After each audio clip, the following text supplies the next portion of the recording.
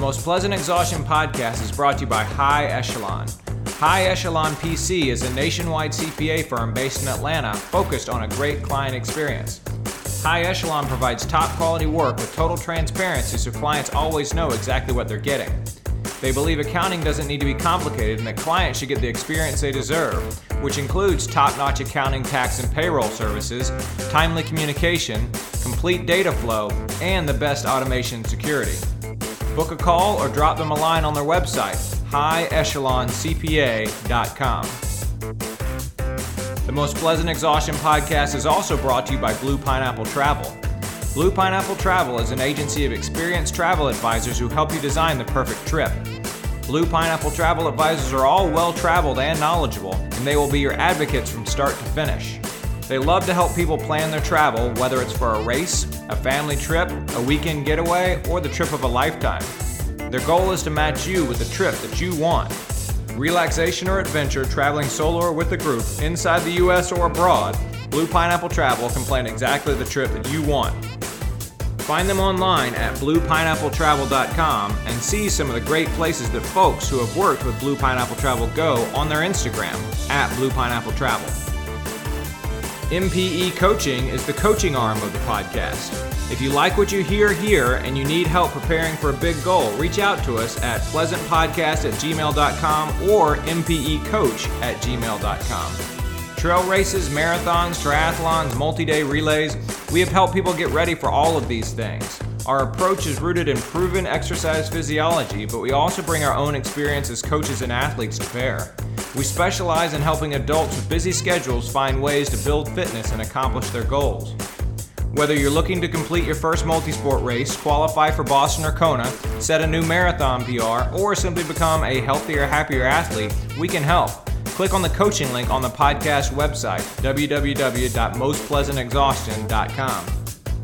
The Most Pleasant Exhaustion podcast is also brought to you by Elemental Altitude Training Center. Elemental Altitude is Atlanta's only altitude training facility.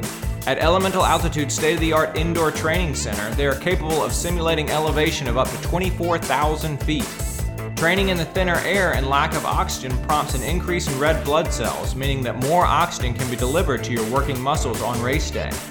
Athletes undertaking all sorts of goals, from rugged mountain climbs to flat sea-level marathons to Ironman triathlons, train in the hypoxic environment created at Elemental Altitude. I trained there several times ahead of my successful race at the London Marathon in 2022. And Michelle trained there extensively for the Silver Rush 50 in 2023, her first ever 50-mile race that spent a lot of time over 10,000 feet. In addition, Elemental Altitude hosts a variety of physiological testing, such as sweat testing, blood lactate testing, VO2 max testing, and a variety of metabolic testing, which can tell you your resting metabolic rate and the types and amounts of fuels you are burning at different training and racing intensities. Drop them a line at info@elementalaltitude.com if you have questions or to set up an appointment. Their website is elementalaltitude.com. And finally, our new sponsor for 2024 is Bright Hair. Bright Hair is a creative design studio offering branding, graphic design, marketing, and website design and support. They designed our Most Pleasant Exhaustion logo, and they are helping to build our website right now. The folks at Bright Hair are patient and thorough, and they listen to your feedback. Their expertise has been critical to our getting our branded merchandise shop off the ground in early 2024. Be sure to reach out to them with any graphic design or marketing needs that you have. You can find them at brighthair.com, that's bright, B-R-I-G-H-T, hair, H-A-R-E.com, or on Instagram at bright.hair. Thanks to all of our sponsors for making the Most Pleasant Exhaustion podcast possible.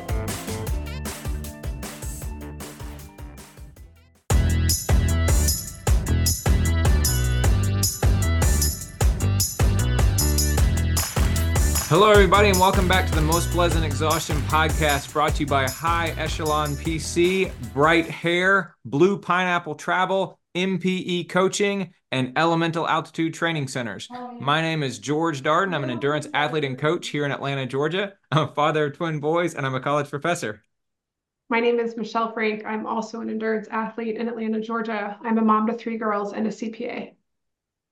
And my name's Eric Hall. I occasionally coach, but I am a endurance athlete and I'm the father to three baby adults, which prove this on almost a daily basis, and the husband to a beautiful wife who does prove that on a daily basis. So, do they prove the adult part or the baby part on a The daily baby basis? part. The baby part. I like how there was no hesitation there whatsoever. I anticipated the question when I saw the look on your face. Very good, very good. And I want to say, Michelle, that one of your three daughters was talking in the background there during the intro. Is that right? I do have my senior in high school who's finishing midterms, and she Hmm. comes in and out like every 2 hours. And I'm supposed to like keep track of when she needs emotional support and when she's done and wants to throw a party, but really I just know it's midterms and hopefully looking forward to a few days off after this. Gotcha, So gotcha. I figured one of your daughters was home because it was a snow day or a weather day here because it's in Metro Atlanta. It has been bitterly cold and there's been some icy roads and that sort of thing. So there have been some school closings. My son's had a school closing yesterday, as a matter of fact. So, yeah, we but no. had one of three schools closed yesterday. So St. Francis, which is a new school for one of my daughters Hmm. this semester, follows the Cobb County calendar or closings. Gotcha, So yeah, she was pleasantly surprised to have no gotcha. school, and her sisters did have school. So The Cobb County schools of which you are an alumnus and of which Eric is an alumnus. So very good, very good. Eric. Happy New Year, man. I haven't had you, or we haven't had you on the podcast here in 2024 just yet. Quick cheese check-in, man. How's that coming along? As I stuffed some burrito into my literally. mouth right before you asked the question, Was it a burrito with cheese on it, though? there is there is some cheese on the burrito. I would say that I'm at about a somewhere between a 50 and a 75% reduction, All right. but it's not something I can completely cut out of my diet, No, no. but I'm working on it. So very good. Nor is it something I think you need to cut entirely out of your diet, right? I'm a But big fan of moderation in mm-hmm, just about everything, mm-hmm, except maybe hard drugs. mm-hmm. Uh, so You don't advocate moderate cocaine use? no, no, How about heroin? no, heroin, Probably not a good PCP, all of idea. Yeah, those. no. Not, I'm not into that, but I'm definitely trying to moderate this. And so far, I mean, it's it's still in our house. We give it to the dogs because it does motivate them quite a lot. Okay. And they are helping me with my problem. So they are co-conspirators in reducing the my cheese consumption. Very good. Very I good. And that appreciate I appreciate your question too, because that reminds me to not eat as much cheese. remind you that that was in fact your resolution. I Yeah, joked, of course, exactly. on our resolution podcast that we were going to start doing a cheese check-in in the same way we did a strength work check-in with Michelle all of last year. We're not actually going to do it, but once in a while, I think it's not a bad idea. Your first podcast here in 2024 with us, Eric. I don't think it's a bad idea. Very good. Speaking of resolutions, one of my resolutions was to read 35 books over the course of this year. And I have finished two of them. My first two books of the year I've finished so far. And one of those two was The Race to Be Myself, which was Caster Semenya's memoir. It came out in the back half of 2023, and I bought a copy and read through it over the course of the last little while. It was an interesting book. And for people who have followed the situation with Caster Semenya over the course of the past few years, and of course we've talked about it a time or two on this podcast, I think it is worth reading for a few different reasons. First of all, it does lend more complexity to the situation. You do see how much more complex the situation is, and not just in terms of DSD, but in terms of layering poverty and racism and North versus South on top of it, and all these other kind of aspects that are woven into that whole issue. And what you can't help but leave with when you finish the book is that it's a far more complex problem than what you might initially think that it is. And I appreciated that aspect of it. The second thing is you get the story from her side. She's extremely honest in the book. She's also very open in the book. And you get to hear, obviously, about the really inhumane things that were done to her. But then you also you just get to hear about how it felt when people around the world on television, in the media, said things about her that were ugly and dehumanizing. You actually get to hear what that felt like for her. And I think that's an important point of view to actually keep in mind. Um, my third big takeaway from it was that kind of what I felt all along, there has to be a place for somebody like Caster Semenya to be able to compete. There has to be some way for her to be able to compete that doesn't involve either her having an extremely invasive surgery, which is what the IAAF initially suggested that she do, or for her to take drugs that have profoundly adverse side effects, and kind of ruin the other aspects of her life. There has to be something for her to do. She talks over and over and over again in the book about how much she loves running and how enriching it is and how freeing it is and all the things that we feel about running as well. She says a lot of those same things. There has to be a place for her to be able to compete. And I don't know what the solution to that issue is just yet. But I've always kind of felt that way, and I feel even more strongly that way, frankly, after reading the book. So, but like I said, I would recommend it for anybody who has read more about that situation, has followed that situation over the course of the last little while. It is an interesting book to read. Michelle, do you plan to read it? I will say I should read it. And I say that because I read excerpts of her experience, particularly in Berlin. I'm sure you know what I'm referring to. Yeah. And I actually just found it hard to Which is read. even more horrific than like she says in the book, this is the first time that she's actually really talked about it, and Yeah. it's horrific. So Um, I found it much like, and not that it's that different, or I don't want to make a comparison, but stories of sexual abuse and mhm, other forms of like violence and trauma against women, against anybody really. I find it hard to read. mhm. Sure. So in saying that, it is a book that I feel like, as somewhat like a student of the sport, that's all of it, not just, the stuff that makes people run faster, better. Yeah. I do think I should read it. But I don't Mhm, want to read it. That's the mhm. problem right now. So, Yeah. which is another reason I probably should read it. So, Yeah. Yeah. but kudos to you for reading it. So, Yeah. No, it's funny. It's simultaneously easy and hard. It's not hard to read in terms of the language. It's not hard to read in terms of the story that she's telling. Like it's sure. very plain language, and it's very straightforward. And so you don't have to like read or reread different sections of it. It's not like reading a philosophy textbook by any stretch. But yeah, I couldn't read it in big chunks. I had to kind of read it and put it down and digest it and think about it and recover from it, and then come back to it. And so it actually took me longer to read than I thought it would, just because of that. It's just one of those. It's just an emotional kind of wrenching and sometimes ugly book, Yeah, that forces you, if you care, it forces you to think about some of these issues. sure. Um, yeah. You just made reading that book sound like a training plan. Like you had to prepare for it, then you kind of exerted yourself, and then you had to go through a recovery. I mean, what a better explanation of a book, about a running Yeah. topic.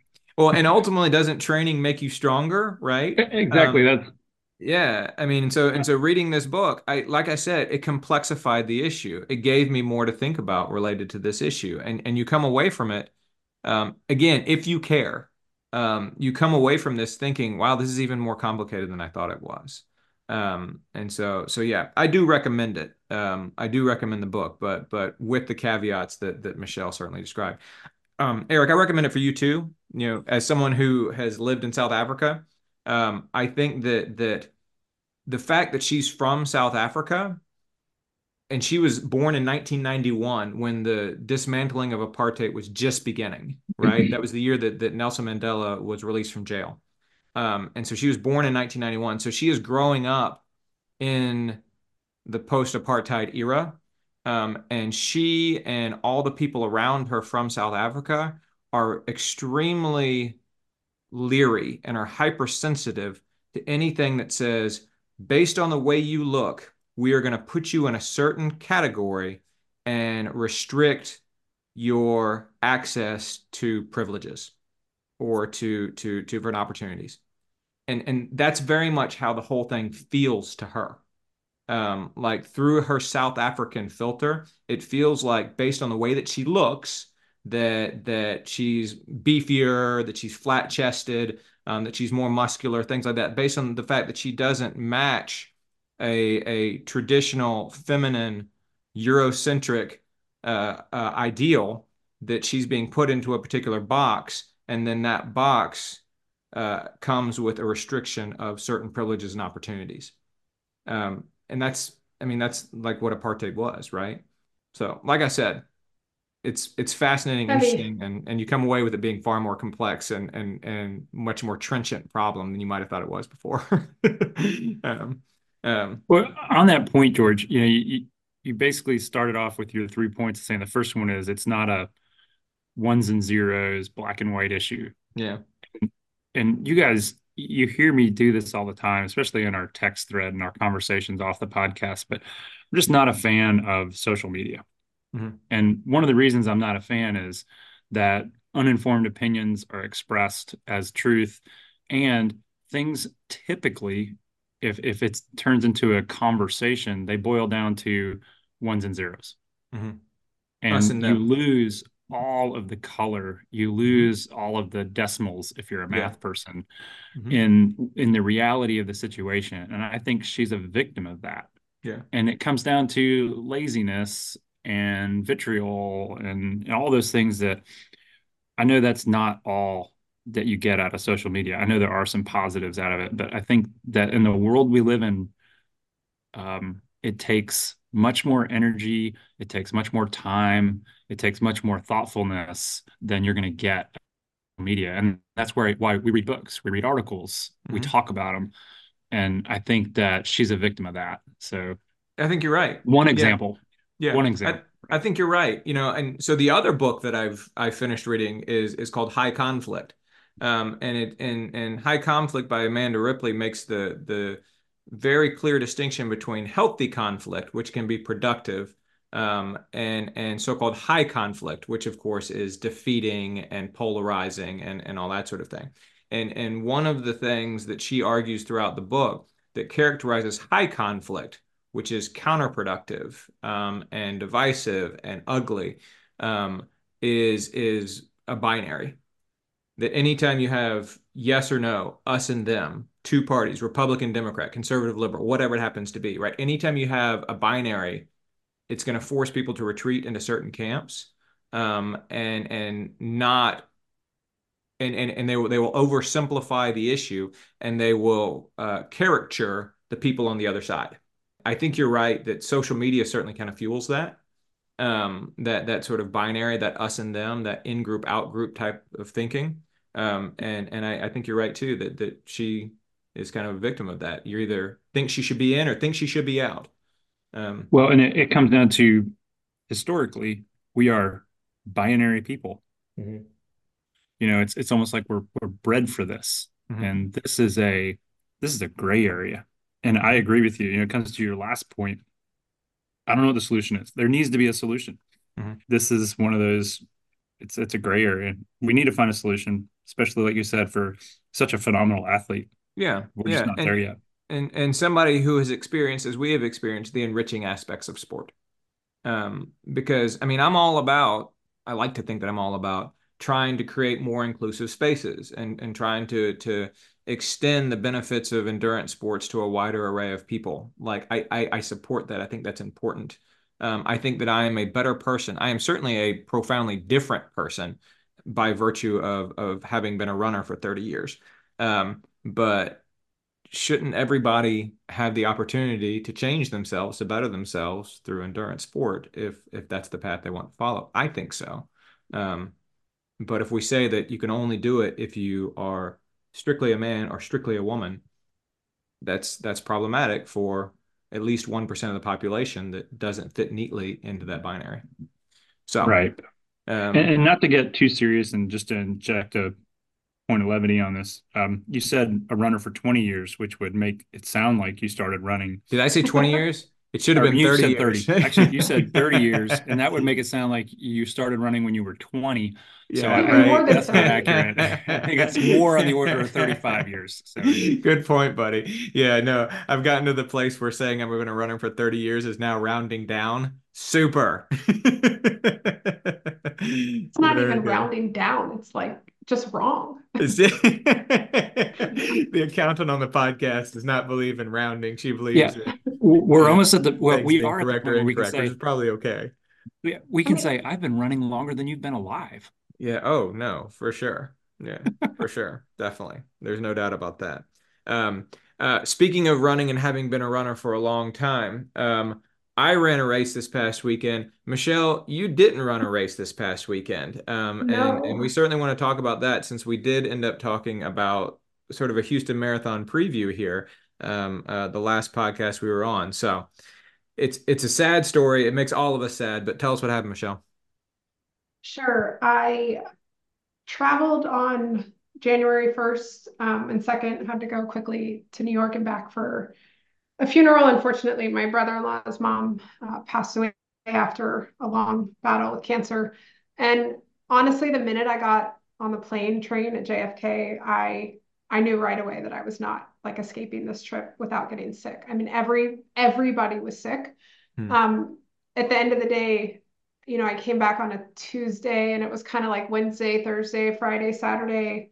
And then I woke up Sunday morning and I think I had like a 60-minute run, maybe with like 3 Mhm. marathon pace miles. And it's hard to know.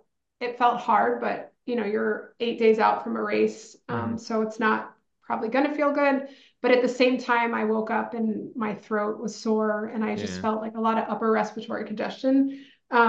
And by Tuesday, I wasn't really getting better. And other people who had attended the funeral and attended the Shiva after were testing positive for COVID. So, but I did take a test on Tuesday night and it came back positive. And I borrowed like all my neighbors' tests. I took a test from every house I could find. I was like, I'm sure this is wrong. The test is expired. So I got another one. And then I got like a third one and they all turned Mm. positive, within like 60 seconds. So I kind of gave it a day or two, but by Thursday evening, it was pretty clear that Yeah. traveling. I also feel like this ethical responsibility not to get on a plane while testing positive for COVID. Sure. So that was a huge, of everything everybody said, up until the point where I hadn't yet felt the worst that I would feel during Mhm. last week. That was like the one thing that made it the easiest for me to just call and cancel my flight. It just Okay. felt wrong to get on a plane knowing that I was positive for COVID. But yeah, I mean, I took a week off. I guess I took 6 days off, really. It was pretty bad. I'm thankful it was never respiratory this time. It was all really just in my head and my sinuses and stuff. Okay. So, but yeah, I mean, to go through a whole marathon cycle and just kind of knowing that getting to the starting line healthy is always like the That's always the ultimate first goal. goal. That's Yeah. literally the first goal every time. Get to the starting line. Um, Yeah. yeah, and I was a little like perturbed when you posted the podcast with like the header of I'm going to I'm Houston. sorry. I'm It's just sorry. like, I know. I know. I'm sorry. why? Why? Yeah. Anyway, so yeah, I think, you know, are you so devastated? And it's interesting because when you feel that sick, the last thing on my mind was running a Yeah. marathon. Yeah. So it wasn't really until I would say like once it was over with and people were posting pictures with their medals, like even people who weren't happy with their race, just that feeling of, well, I had like planned my whole year to kind of have that big goal, or Hmm. at least like do something big in January. Hmm. So that was a little, that's a bit devastating, but I mean, I can't like, how much can you control? Like, Yeah. the circumstances are what they were. Yeah.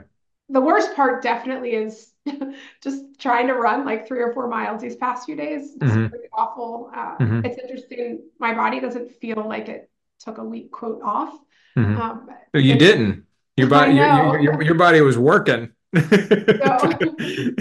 Yeah, I think but George has like, been the one in the past, or maybe it's Brett, our friend, that says, like in your taper, like don't say, oh, I've got I've all this said that extra several time to do times. yard Hmm. work and whatnot. Yeah. totally. Yeah. And I tell Grace all the time, stress is stress, right? It Yeah. doesn't Oh matter whether yeah. it's running stress or school stress or work stress. Stress is stress. And your Yeah. body went through a stress that took it down. So you're basically like, I don't think it's the same as recovering from a marathon, but you're kind of recovering.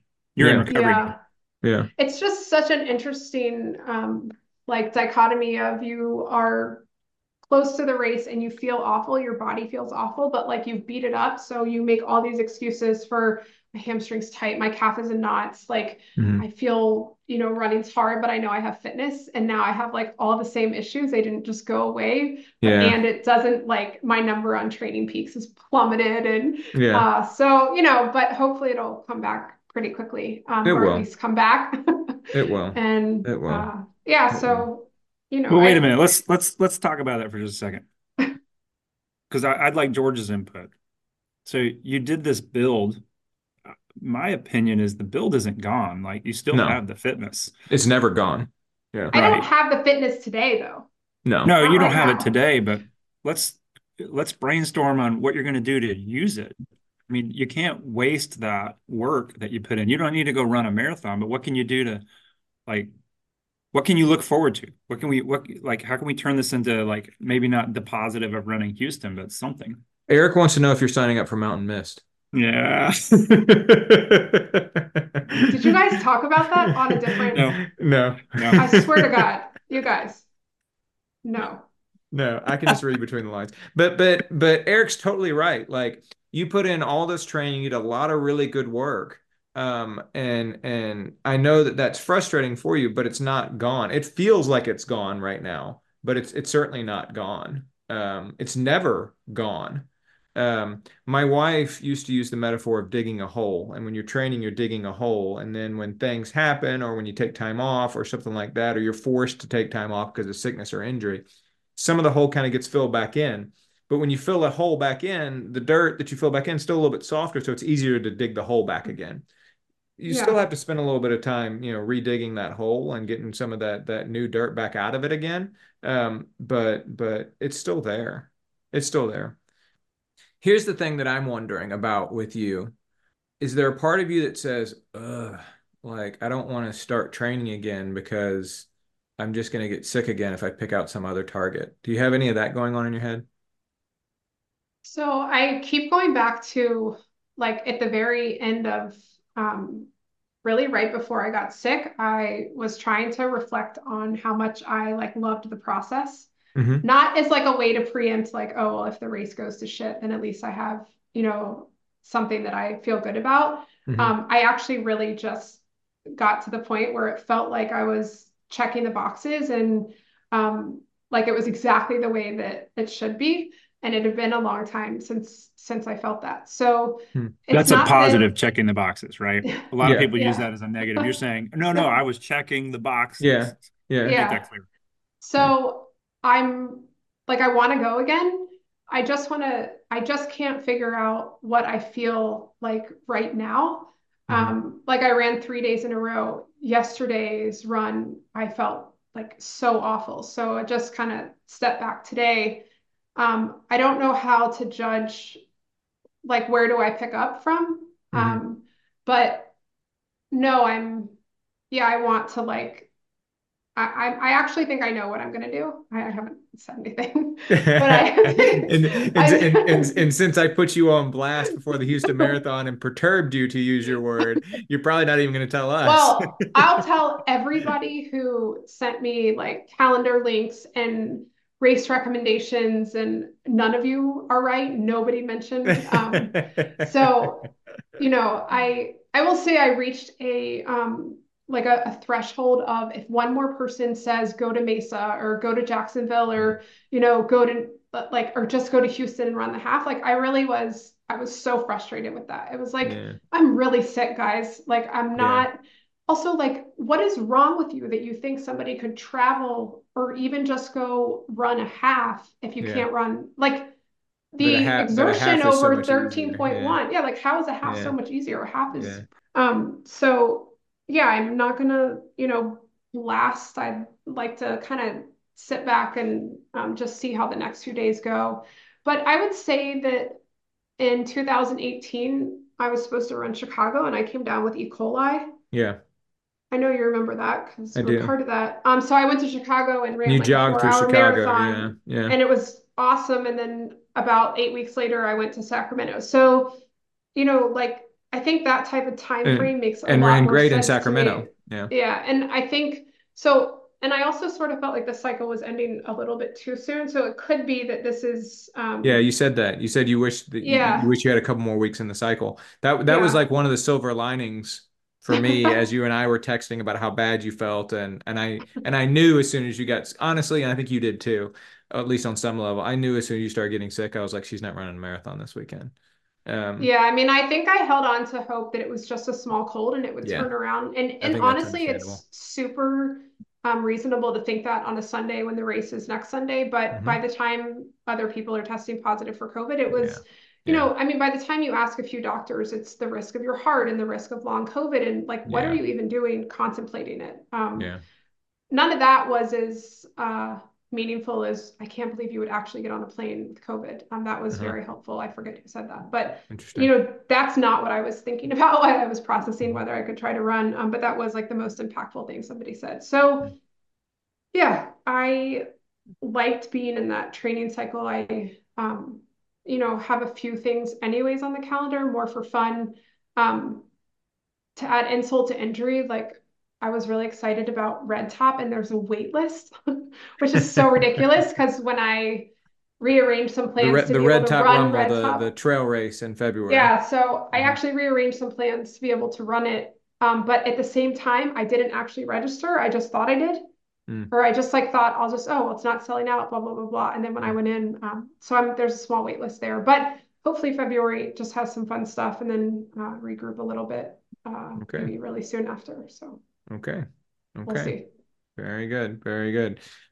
You and I both have a leg to run on the Atlanta Marathon Relay Oh yeah, we do. at the end of Oh, February. I get the Um, fast leg also. I already called that. The minute, like before I even knew I wasn't running Houston, the conversation was, okay, Lauren, I get the easier, faster part of this marathon relay. And Absolutely. she thought was fine with that. So, but the downside is Absolutely. it's a new course. So how do Hmm. we know We which don't leg even is know. Yeah. faster? So Yeah. anyway, Yeah. You'll get to but decide though. yeah. It'll be your decision. And we should shout out to Lauren.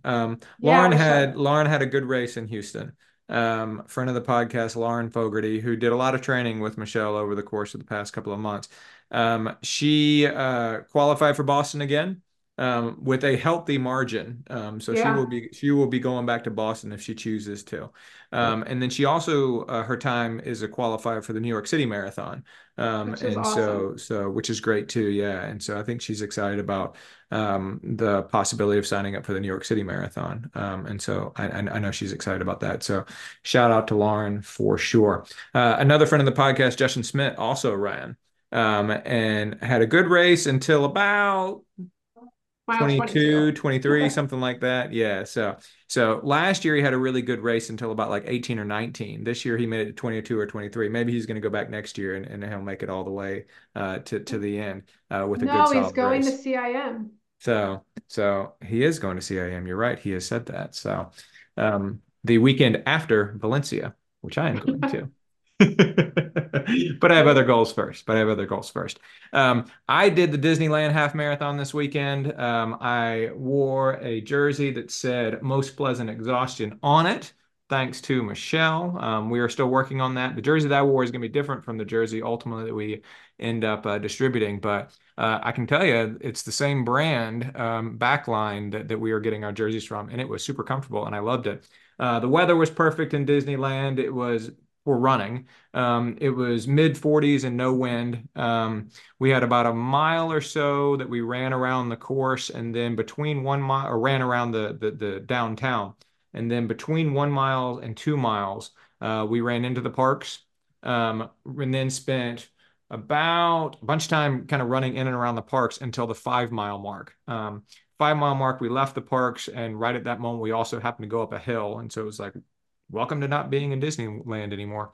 Um, and then spent the next 8 miles kind of running around Anaheim, which was actually cooler than it sounds. We ran past the arena where the Anaheim Ducks play hockey. We ran past the arena where the California Angels play baseball. Um, we ran on this kind of river walk area they have, except that it's not a river. It looks like the place where they filmed the car race scene in Greece. That's like what it looks like. I'm like running alongside that, which was kind of cool. And then kind of there was a car club out at one point, so you're like kind of running through car clubs. There's a bunch of cheerleaders out, like the Anaheim Ducks cheerleaders and the California Angels cheerleaders. They're all out there and that sort of thing. Pretty good crowd support throughout the race, even though it started at 5 o'clock in the morning. And yeah, it was fun. I have never had more fun at a Disney race than I had at this one, which is at least in part because I ran it as a progression run rather than an all-out race. But yeah, it was fun. It was fun. Glad I So did it. when you run in Orlando, you're kind of in and out of parks, but Yeah. most of the Disney races are on, I don't know, access roads or highway or Right. behind parks that are Parking lots. industrial or there's nothing. Yeah, hmm parking lots. hmm Would you say that running through Anaheim was just like a better visual experience altogether? Actually, yeah, I Yeah. would. And because of that, though, that's part of the reason why there hadn't been a race in Disneyland since 2017. Because they have to coordinate so much more with the local authorities. Now, every race director has to coordinate with local authorities, I was obviously, gonna right? say, I mean, that's wow. yeah, Like, that's part of the race directing process, right? But Disney World can keep their entire marathon on their property and not have to worry about coordinating and licensing and all that sort of thing. Whereas the majority of this course was actually out in the city of Anaheim. And they did have to coordinate a great deal, obviously, with the city of Anaheim. And that's something that they struggled with over the course of the past several years. But for one, was very glad that they got it worked out. I thought it was a cool course. I thought it was fun. Because I did it as a progression run, that meant that I was still kind of holding back a little bit when we were running through the parks. And so I stopped and took a couple of photos with characters, and it was just, it was just a neat thing to do. And then by the time we were out into Anaheim, that's when I started speeding up a whole lot, or not a whole lot, but some. And then the field kind of thinned out, and it kind of became more of a solo affair, which meant that all the people were cheering just for me. So that was kind of fun. Um, that's awesome. and so yeah, it's funny because I wanted to. We went to the expo and they had a lot of extra merchandise at the expo. And I was like, I already got a t-shirt. I don't need another t-shirt. And now I had so much fun at the race that I was wishing I had bought an extra short sleeve t-shirt so I could wear it over the summer. But no.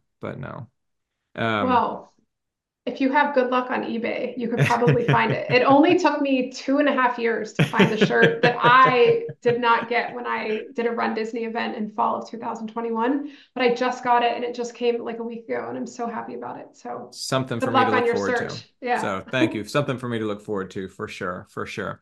But yeah, overall, it was a great race. It was a good experience. Anybody who's run in Disney World, I would certainly suggest you go out and do one of the races in Disneyland. Do the Coast to Coast Challenge, and do a race in Disneyland. Not only because Disneyland is far superior to Disney World, but I think it was a super fun race as well. Um, I will probably get people texting me about what I just said. We did get some people texting me about some of the stuff I said last week that we're going to talk about here in just a minute. One last thing I will say about the Disneyland Marathon, that you all will appreciate is that I felt like I was Jeff Galloway's shadow over the weekend. So Jeff Galloway is actually from Atlanta. He was an Olympic marathoner, as everybody knows. He opened one of the first dedicated running stores here in Atlanta that was solely for merchandise related to running, running shoes, that sort of thing.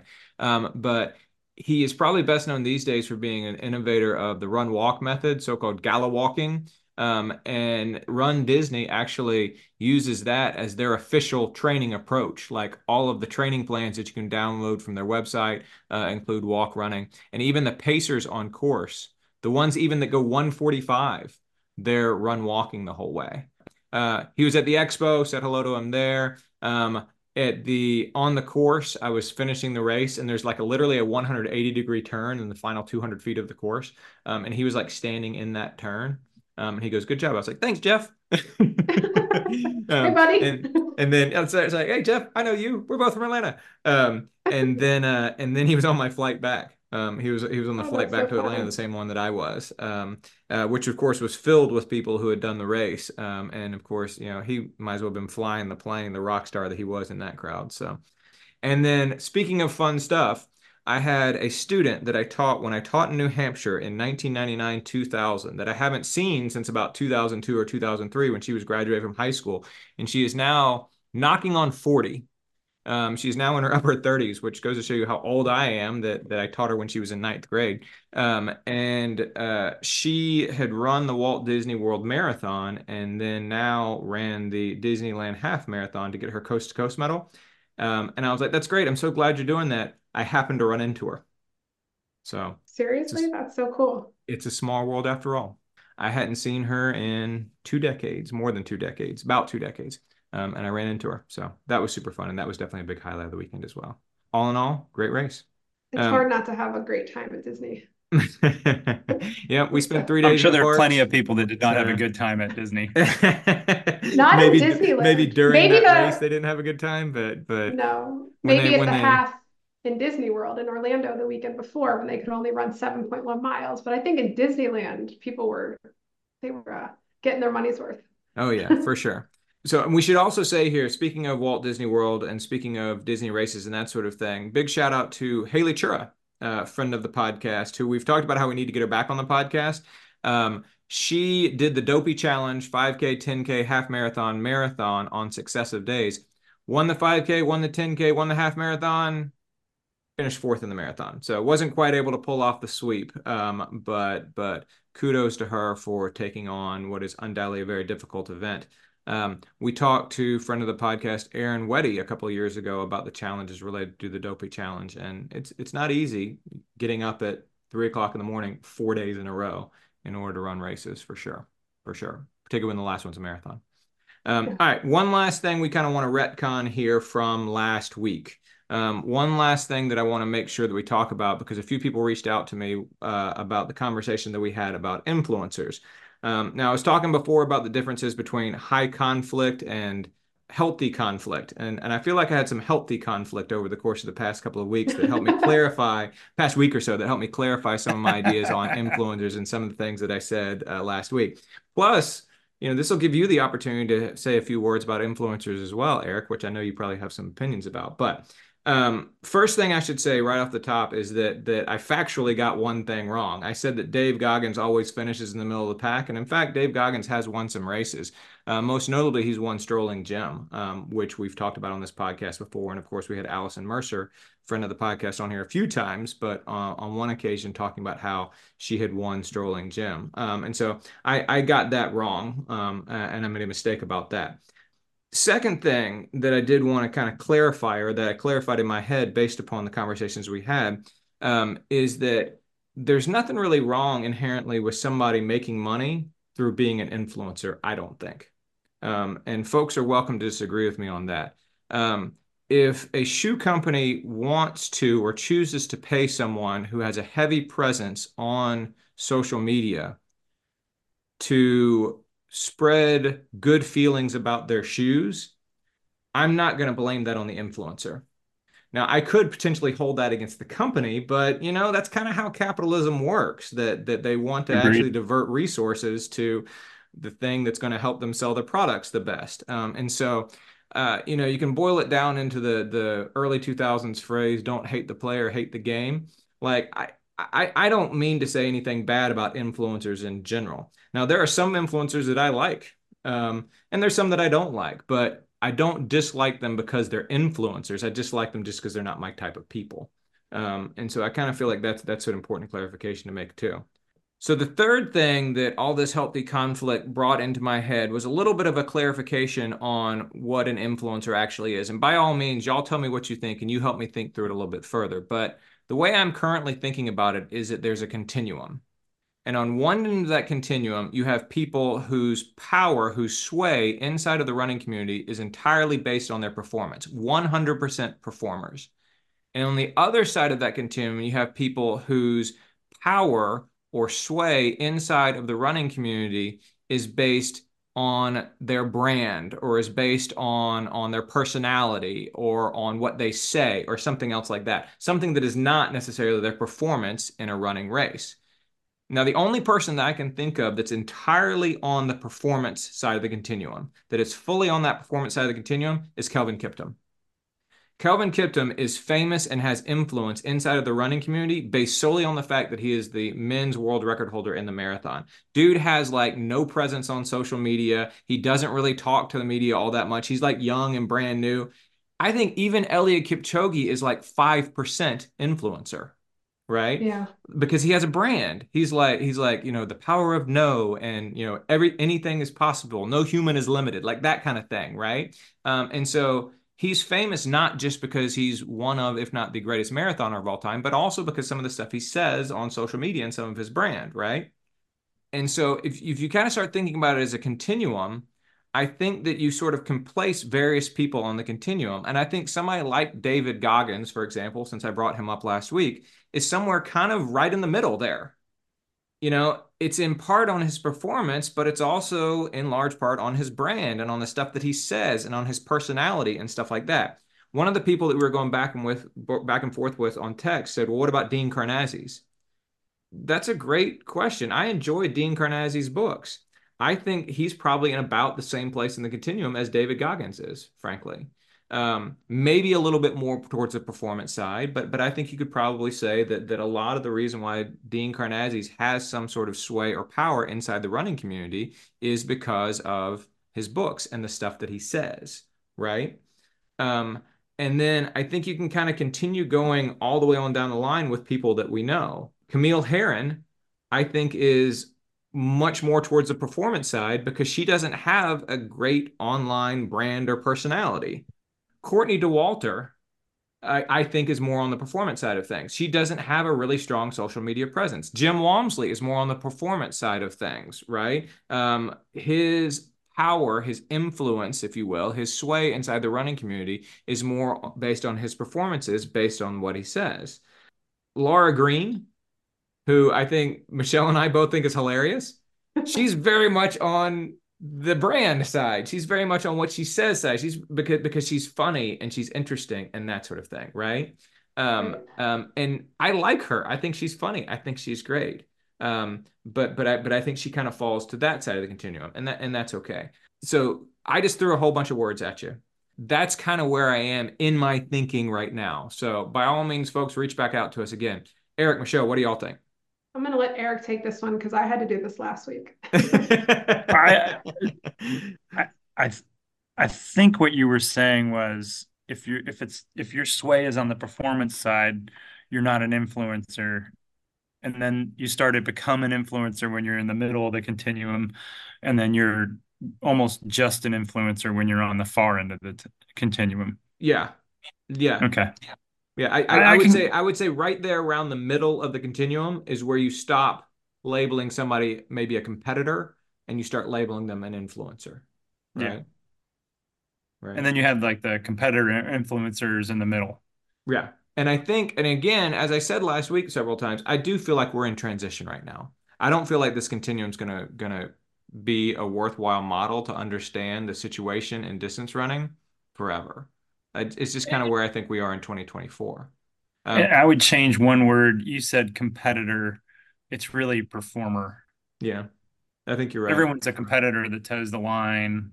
Hmm. The performer is the one that you're talking about, like Hmm. Kipchoge and Right. High Kipton. performer, maybe. Right, Um, right. yeah, totally. And so yeah, I appreciate that tweak. Thank you for that. That's kind of where my head is now. And again, if somebody is entirely on the influencer pole, if they are standing there, their brand is not based upon any sort of high performance. I don't have a problem with that necessarily. I do have a problem with some influencers, but it's just because they're not my type of people. It's just because the stuff that they Well, say I don't really like, right? Um, some of the stuff that influencers say is not really good stuff to say, though. It's not mhm, backed.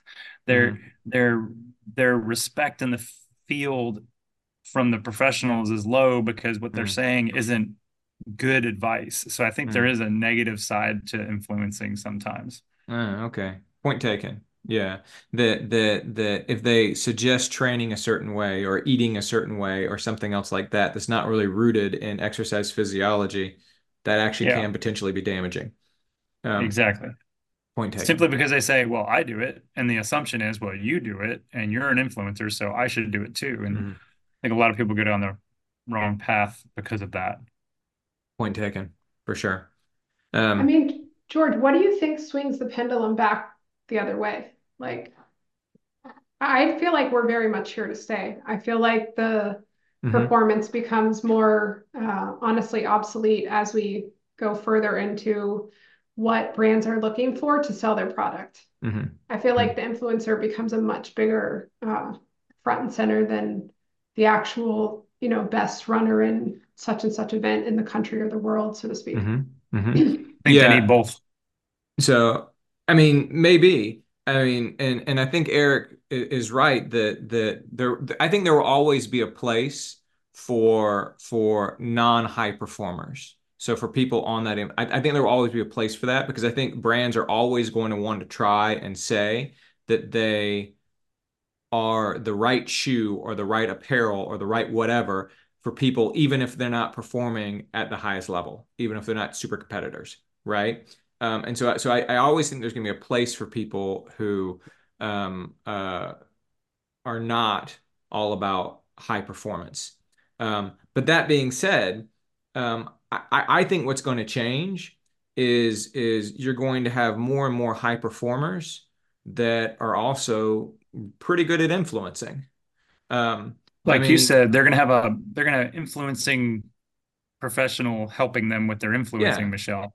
exactly. Yeah, maybe. Um, so that's the change that I think is probably going to sort of swing the pendulum back a little bit, maybe. Is that you're going to have people like Nico Young and Graham Blanks and Caitlin Toohey and folks like that that have grown up doing social media and are good at it, entering the professional ranks and being the best runners and the best performers. I mean, you already see it a little bit with Molly Seidel. I think Molly Seidel is in some ways a harbinger of where we're going. Um, so we'll see. All right, y'all, we got to go. I appreciate your being with us here. Michelle, thanks for recording on a Wednesday at midday. Yeah, no problem. So we're all One way to waiting keep with her bated awake. breath to hear what it's I going to am be. I am wide awake, by the way. It's 1 p.m. Let's please not let's just be let's real here. let's always record at noon because we don't have to worry about Michelle turning into a pumpkin. Um, Okay. so Eric, thank you for taking time out of your day to talk to us. It was fun. Thanks, George. All Thanks, right. everybody. Talk to you guys later.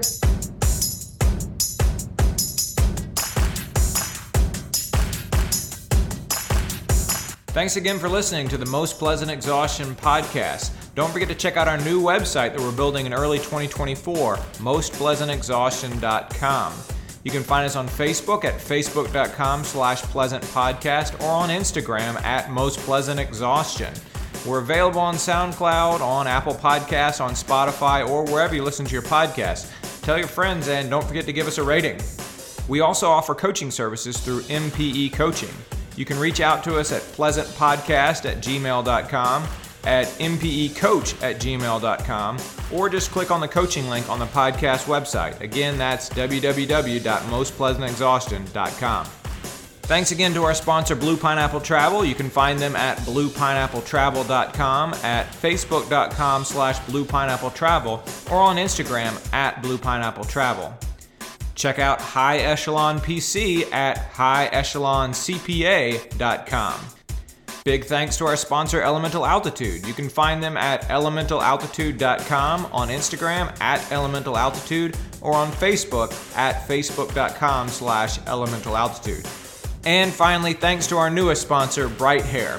You can find them at brighthair.com or on Instagram at bright.hair. On behalf of Michelle Frank and Eric Hall, thanks for listening to the Most Pleasant Exhaustion podcast.